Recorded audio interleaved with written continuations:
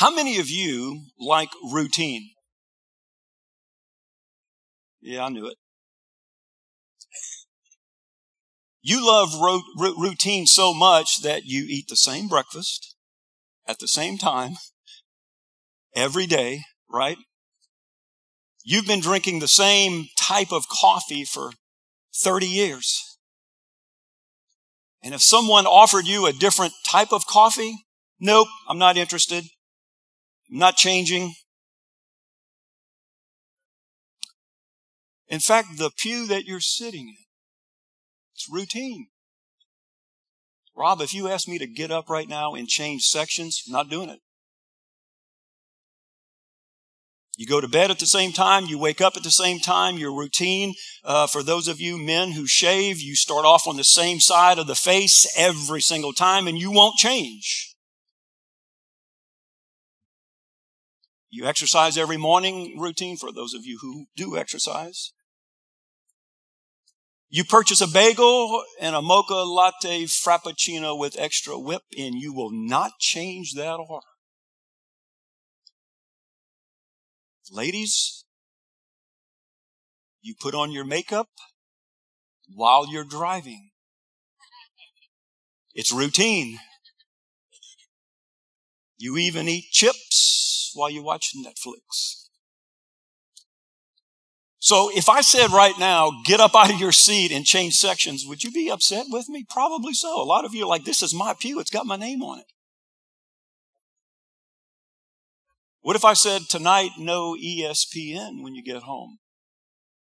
No Facebook. Oh, now I'm meddling. How many of you avoid change at all costs? Let me see your hands. You just don't like change. You like everything routine. Well, just want to give you some examples of why we avoid change. And it can be applied to your workplace or even to your home. Number one, we're creatures of habit. We do things in the same routine, same predictable manner because it's comfortable to us, right? We don't like to be out of our comfort zone. Asking people to change and get out of their comfort zone is a struggle for a lot of people. Another reason why people avoid change is fear of the unknown. Employees resist change at their work because maybe it's unfamiliar territory for them. Many will say, I don't know enough about the changes that you want to take place, Mr. Boss. And a lot of times what they imagine is a worst case scenario, that the change is going to upset their routine. They worry a lot. It can cause people to have roadblocks whenever there's a change at your work. Another thought on why people avoid change is they feel as though change is unnecessary. Why should we even change it if it's working, right? If it's not broke, don't fix it. Some people will say, I don't have skills to do the change. Let's say they ask you to change positions within a company. How many of you have ever been asked to change departments? That can be a little scary. Maybe loss of control. Maybe familiar routines help employees develop a sense of control. And then when they're asked to change, it really upsets their apple cart. Loss of support system. Changing an organizational structure can sometimes put people in a tizzy because they're not used to it. They lose their confidence in the support system. Maybe they've got a great boss, and then all of a sudden, you're asked to change departments, and you got to inherit a new boss. And you've heard horror stories about that boss. Maybe there's just an unwillingness to work. Some employees express an unwillingness to do anything when it comes to change. Some will say, I already know what I need to know, so don't change anything for me.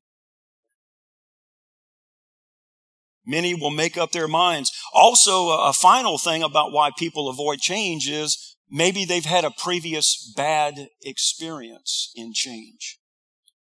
It happened to me. I'm from here, but I was an engineer in Atlanta working for a major corporation, and I had the best boss in the world.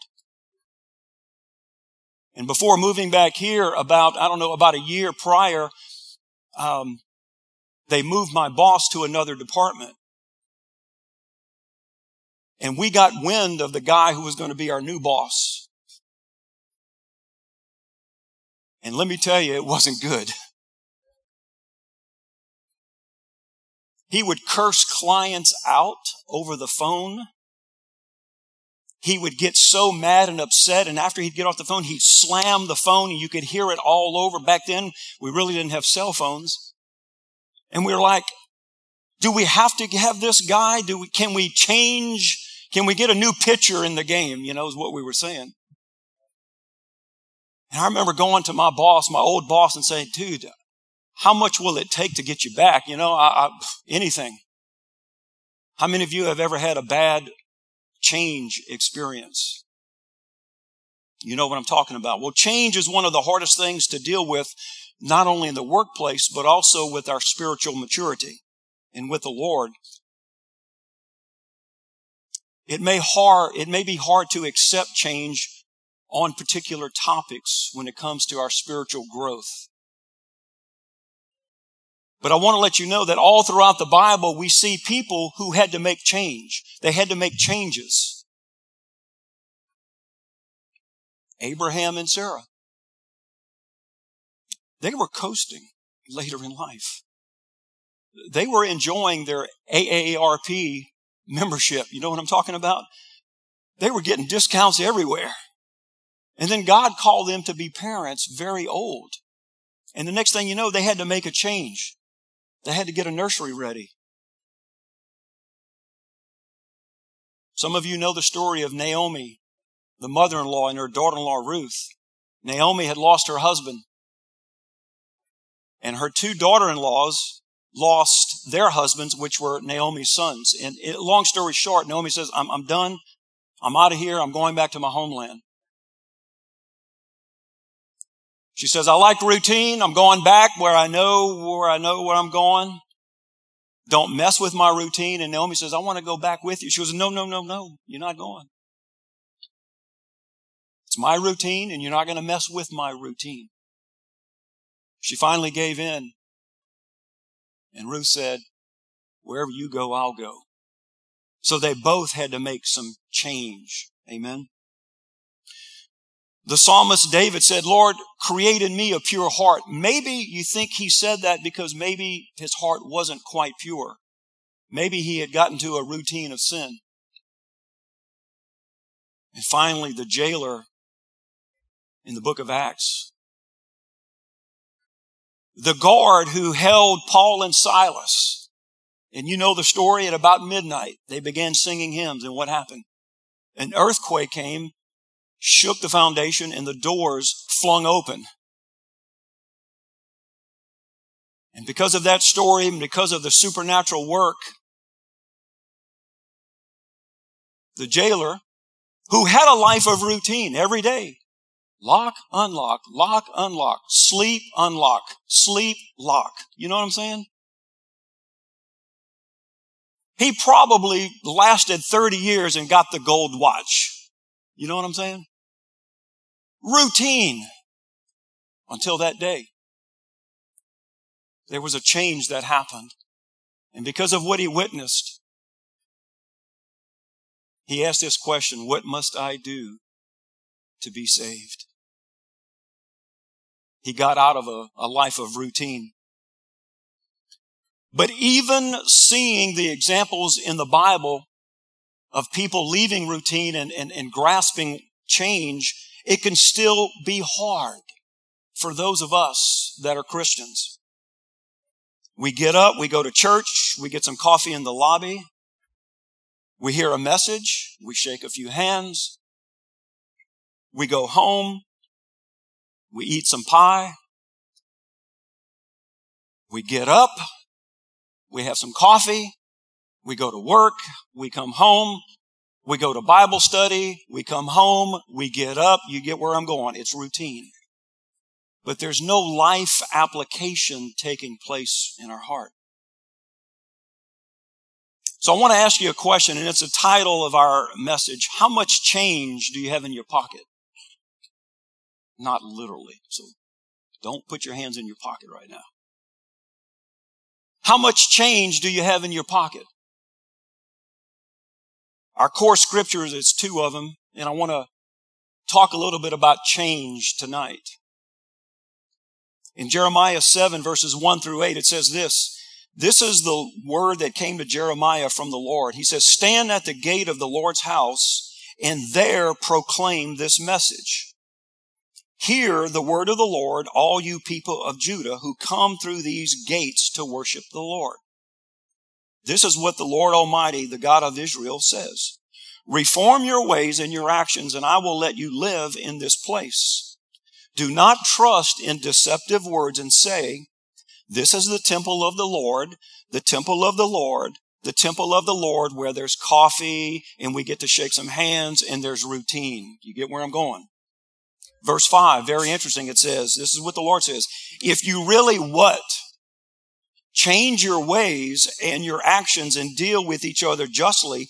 If you do not oppress the alien, the fatherless, or the widow, and do not shed innocent blood in this place, and if you do not follow other gods to your own harm, then, in other words, if you change, if you get out of routine, and when you hear a message or when you see a message or when you read something in your word about changing your ways, if you do that, then I will let you live in this place in the land I gave your forefathers forever and ever. So we see right here, the Lord's giving a push. He says, listen, I know you like your Starbucks and your bagel, but there has to be some change taking place in us. Amen. And he says, this is what I need for you to do. If you want to live differently, if you want to live in some freedom, there's something that you got to change. You just can't come to church and say, I went to church, temple of the Lord. I saw my friends. Jesus even addressed this idea of change. He says in Matthew 18, verses 2 through 3, he says, he called a little child and had him stand among them. And he said, I tell you the truth. Unless you what? Change or transform and become like little children, you will never enter the kingdom of heaven. Jesus says, listen, unless you change, unless you do something about your spiritual routine, you're not going to make progress in your spiritual maturity. What Jesus is saying is, unless you make some sort of adjustment or a change in or within your marriage, you're not going to grow. You're just simply going to stay in routine. Unless you change or transform something in your finances,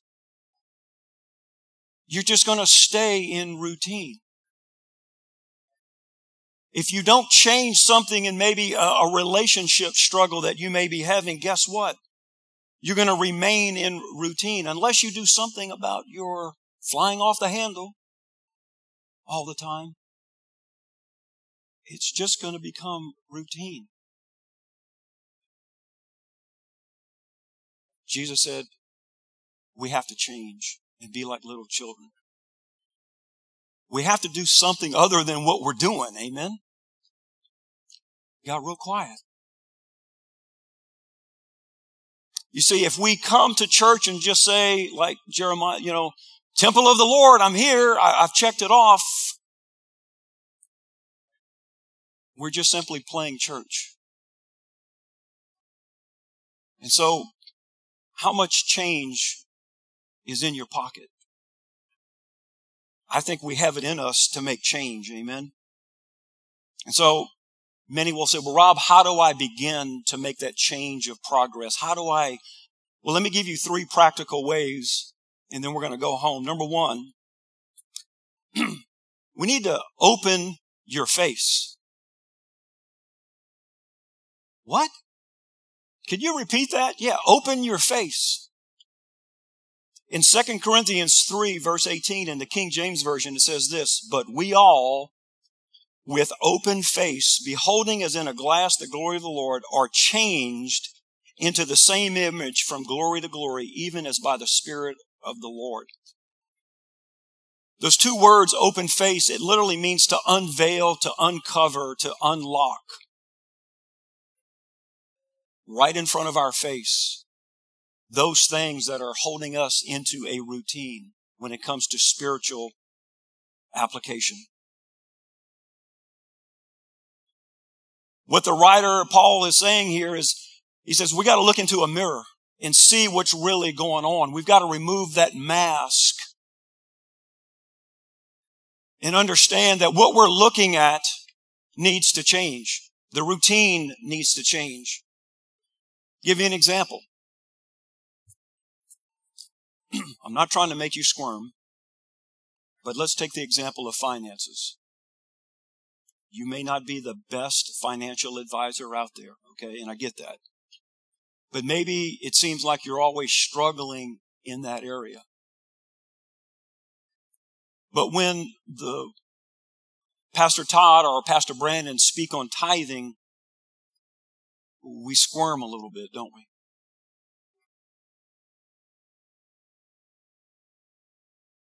Rob, 10%? Really?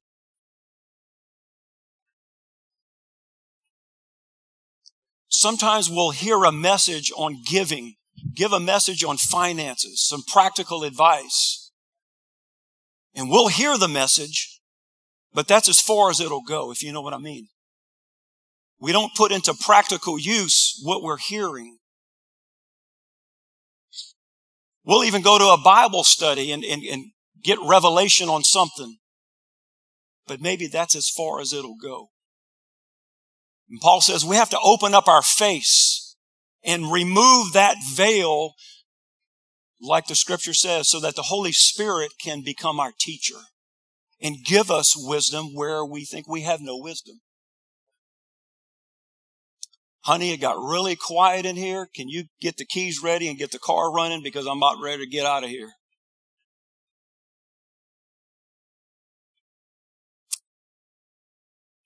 When it comes to certain topics, maybe it's because there's a lack of trust in what God says about giving, maybe about tithing. Maybe there's a veil of fear that needs to come off. So Paul says we got to remove that. We got to take that off. Maybe there's some dysfunctional behaviors that you know about, but they've become so routine. It's like, well, that's the way I am. That's the way it's always going to be. I'm not changing. What Paul is saying is we have to look in the mirror and not look at somebody as if it's a dirty picture of somebody, but as a person who needs help. Paul says we got to open up our face to what God wants to teach me and what the Holy Spirit wants to teach me about maybe a behavior that needs to change. About a behavior that's just simply staying in routine and not being changed. Amen?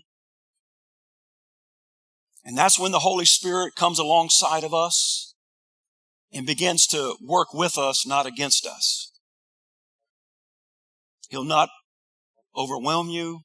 He'll just simply consume you with a breath of fresh air in whatever area or topic that you need help in. So the first thing we need to do is open up our face. The second thing we need to do is leave behind the same old, same old.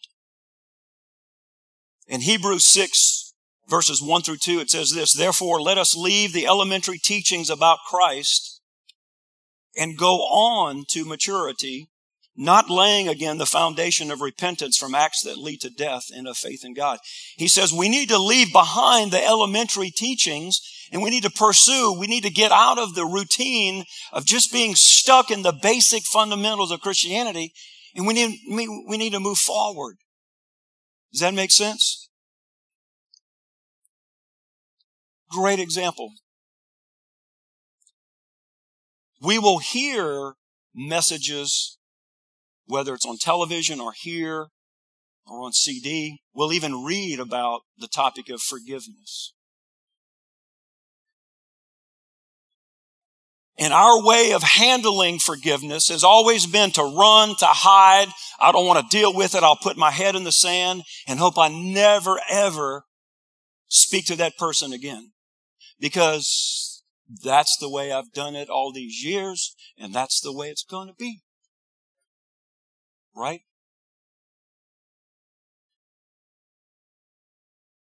The writer of Hebrews says, listen, we can hear every message on forgiveness, but if we don't do anything about it in our life's just going to be routine. Does that make sense? We'll just stay in the ditch of routine and not get healing. And the next thing you know, we're passing it on to our children and grandchildren. Some people like bitterness. They like to stay in an arena of bitterness. They love being mad at people. They love being mad at their parents. They love being mad at their grandpa because he didn't invite them to his whatever.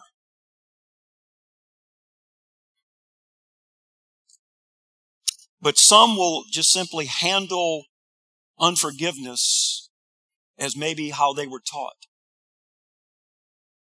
Nope, not going to deal with it. And the writer of Hebrews says, we got to leave behind all of that, and we've got to pursue maturity in Christ. We may not have all the answers on how to do it, but bless God, we've got a Bible that can give us at least a starting point in a positive direction. Does that make sense? And so the writer is saying, look, don't get stuck in routine. Again, example would be forgiveness. Why not pursue maturity and get beyond it a little bit? Maybe it's just a small step, but at least it's a step in the right direction. Sometimes leaving the elementary teachings and getting on a track of spiritual maturity can be difficult. It can also be very painful. Because we will hear teachings that we know we're struggling with, and we're sitting right here on the pews, and we'll leave out of here and not do anything about it. And that's what I wanted to share my heart with you tonight is we got to leave behind the old way of dealing with things because, well, that's the way my mama did it, so that's the way I'm going to do it.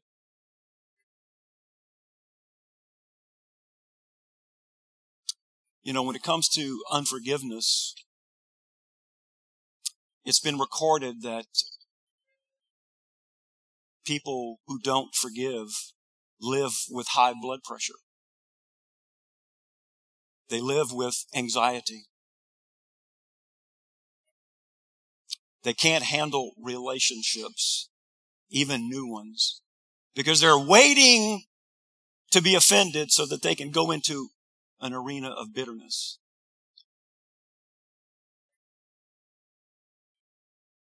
And I just want to offer you some help tonight and to let you know that, oh, by the way, 61% of cancer patients have unforgiveness, and half of those say it's so severe that it debilitates them. They can't function. But if we learn how at least to take a step, one step in the right direction to learn how to forgive, they say can improve our mental state, can improve our physical state, and obviously improve our emotional state as well as our spiritual state. And it's been documented that people who have had high blood pressure, it'll come back to normal once forgiveness is dealt with. Amen? Are y'all with me tonight? It's very quiet in here. And finally, number 3. The third step in beginning the process of change is to develop a teachable spirit. Develop a teachable spirit. The psalmist David said in Psalm 119:33, he says, God, can you teach me? Can you show me? He says, teach me lessons for living so I can stay the course. Now, hold on, Rob. Wasn't David kind of messed up a little bit? Yeah. Read the Psalms. He doesn't pull any punches. He lets his feelings out there. You're like, whoa, David, dude, you're messed up. But even in the midst of all his tracas, as we say in French, right? Even with all of that going on, he said, Lord, I need some help. Can you just teach me how to live and get out of routine and how to change some things within me so I can stay the course? Let me give you a description of teachable versus unteachable. Unteachable looks like this. Don't like to take notes, don't like to read books or learn anything new. Don't ask questions or attempt anything that might reveal our ignorance. People who are unteachable don't accept responsibility for failures, but they blame everyone else. They don't seek or accept one-on-one counsel or guidance from parents, teachers, pastors, elders. They don't listen because they're talking all the time when you're trying to talk to them. They don't take criticism too well, and they don't take correction too well. They resist moving out of personal comfort zones, and they look for the easy and familiar way out. In one word, it's prideful. On the other hand, in contrast, someone who's teachable is aware of their limitations and their abilities. They admit their inability to others who can teach and help them. They regularly ask for help, instruction, and guidance and advice. They learn from anyone and everyone. They listen very carefully and patiently with a desire to grow and to get better. They're prepared to move out of their comfort zone and make some changes and to try something different, even if there's a mistake involved. They don't give up when they might fail at something. They just get back up on the horse and they seek help. They quickly admit when they're wrong. In one word, they're humble. I want to let you know that a teachable person is a true disciple. And some good characteristics or traits of a disciple is that they're faithful, they're obedient, they're willing to learn, they're loyal. But you can't be any of those if you're not teachable and want to learn. Amen? If you want to move out of routine and make some change in your marriage, you have to be teachable. If you want to move out of routine and make some change, maybe in some relationship struggles that you're dealing with, you have to be teachable. Does that make sense? If you want to make some change out of routine and want to learn how to forgive, you need to be teachable. What's the evidence of a teachable spirit? Well, I'm so glad you asked. It's the ability and readiness to submit to another person for instruction or counsel. There's a hunger for truth. There's an appetite for the Word of God. You typically see them at church. They have regular church attendance. They attend Bible studies. Anything and everything to learn more, to learn more, to learn more. They're readers. They make changes based upon the knowledge that they have received. In other words, they attend church, they attend a Bible study, they might hear something on TV, or on the radio, and they digest what has just been said and marinate on it and say, Lord, Holy Spirit, teach me. I want to be a little better in this particular area of my life. And there's also a desire to continue to apply things and truths that they've learned. There's a desire, there's a passion to move forward, right? To move beyond the elementary teachings and to move forward with their maturity. So number one, we have to open up our face. We have to leave behind the same old, and develop a teachable spirit. I hope this message helps you. It helped me as I was developing it this morning. And a quote that I came across, and I'm going to end here, it says, to improve is to change. To grow is to change often. I'll read that again. You might want to tweet that right now. To improve, which is a good thing, is to change. To grow is to change often. So how much change is in your pocket tonight? Let me just encourage you tonight. My intent was not to beat you up or to make you squirm. As Brother Francis used to say, what he used to say, Don, I'm here to make you glad, sad, or mad. Can't tell you how many times I heard that from this pulpit. My intent was not to dive in and make you feel uncomfortable.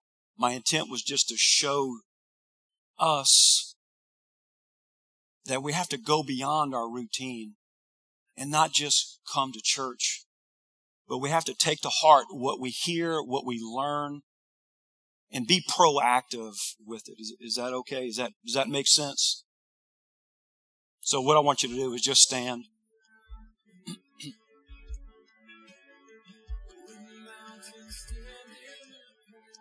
Maybe there's something that you know beyond a shadow of a doubt that you need some change in, and maybe you've resisted.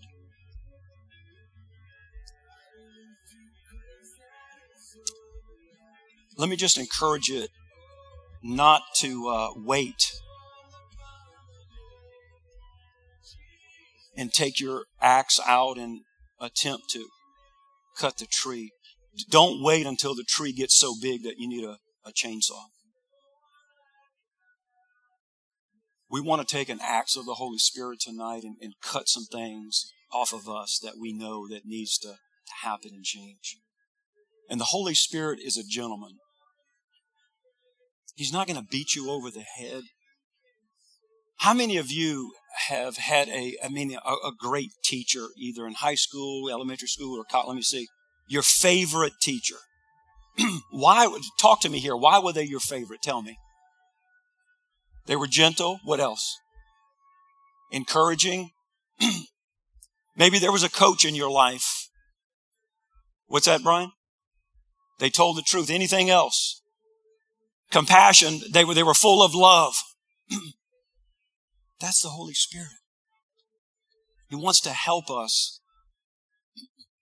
not get so caught up in routine of just coming to church, but to actively pursue making some changes. And look, let me just give you some advice. Don't try to tackle all of them at one time. Maybe just find someone who can maybe help you pursue. Let's take the area of forgiveness. Maybe find someone who's walked that walk and can tell you what it's like to forgive. It's not easy, I can tell you. Maybe you're having a relationship struggle and you know that there's someone in the church who's mature, who can help you. Seek advice. Amen. Or whatever area that you know you need some change. Maybe marriage. Look for some people with gray hair or no hair who have walked the walk, who are still walking the walk and not, well, we've arrived, we know everything. No, you look for people who are honest, who are going to tell you the truth, who are not going to beat around the bush. Look for people who can give you some wise counsel. The Holy Spirit can do it, but He can also do it through some people. Raising children. How many of you have children? How many of you want to leave them here tonight? And no, I'm just kidding. You know what I'm saying. Maybe you're struggling in your parenting skills. Look for people that have been through it, who can help you, who can teach you, give you some advice. We got to leave behind. We got to open up our face, right? We need some help. And so let's pray. Father, in the name of Jesus, we know that we all struggle in a lot of areas, Holy Spirit, and we know that your voice trumps any voice that we might hear. And so, Holy Spirit, we ask that you speak to us tonight. Lord, we want to come out of routine and be changers. Changers of our marriage, changes in our finances, forgiveness, whatever the topic might be. Lord, we want to move in a positive direction and receive healing and deliverance and freedom. Let me see your hand if you know that there's an area that needs to change in your life. Let me see very quickly. As I said, the Holy Spirit is your friend to help you. I just want to give you some encouragement. Maybe tonight or in the morning when you have your quiet time and your cup of coffee that you've been drinking for 15 years. Is just say, Holy Spirit, teach me about, and then fill in the blank. Even throughout your day tomorrow, maybe at lunch or maybe a break or even when you get home, just say, Holy Spirit, would you teach me about this? And then what's going to happen is it'll be a process. Maybe taking you to Scripture, maybe taking you to something, or but maybe making a phone call to someone and saying, hey, Joe, can you help me? Hey, Mary, can you help me? I know you've walked through this situation. Maybe you're holding on to bitterness. Maybe you're still grieving at the loss of a loved one. You need somebody to walk with you, amen, not against you. And doing it the way we used to do it is not the right way to do it. And so I just encourage you to invite the Holy Spirit into your situation and say, help me. Don't point the finger and say, help my wife. No, you say, help me overcome the routine of blank. Are y'all good with that? Let's pray. Father, every hand that was raised, I pray that you minister your peace and your love and your courage and your confidence to each one who raised their hand for a specific need. We know that your Spirit is a perfect gentleman and won't do anything out of character to harm or hurt your people. And so, Lord, tonight, as we've heard, we even heard from your Son, Jesus, that says, come as a little child and change, be transformed. And so, Lord, we're receptive to your Spirit tonight. We're receptive to coming out of routine into a life of change. I pray your mighty, wonderful blessing on the people of God tonight. And everybody said, amen, amen, amen. Well, thank y'all for coming. We'll see you guys Sunday. Amen. Have a great evening.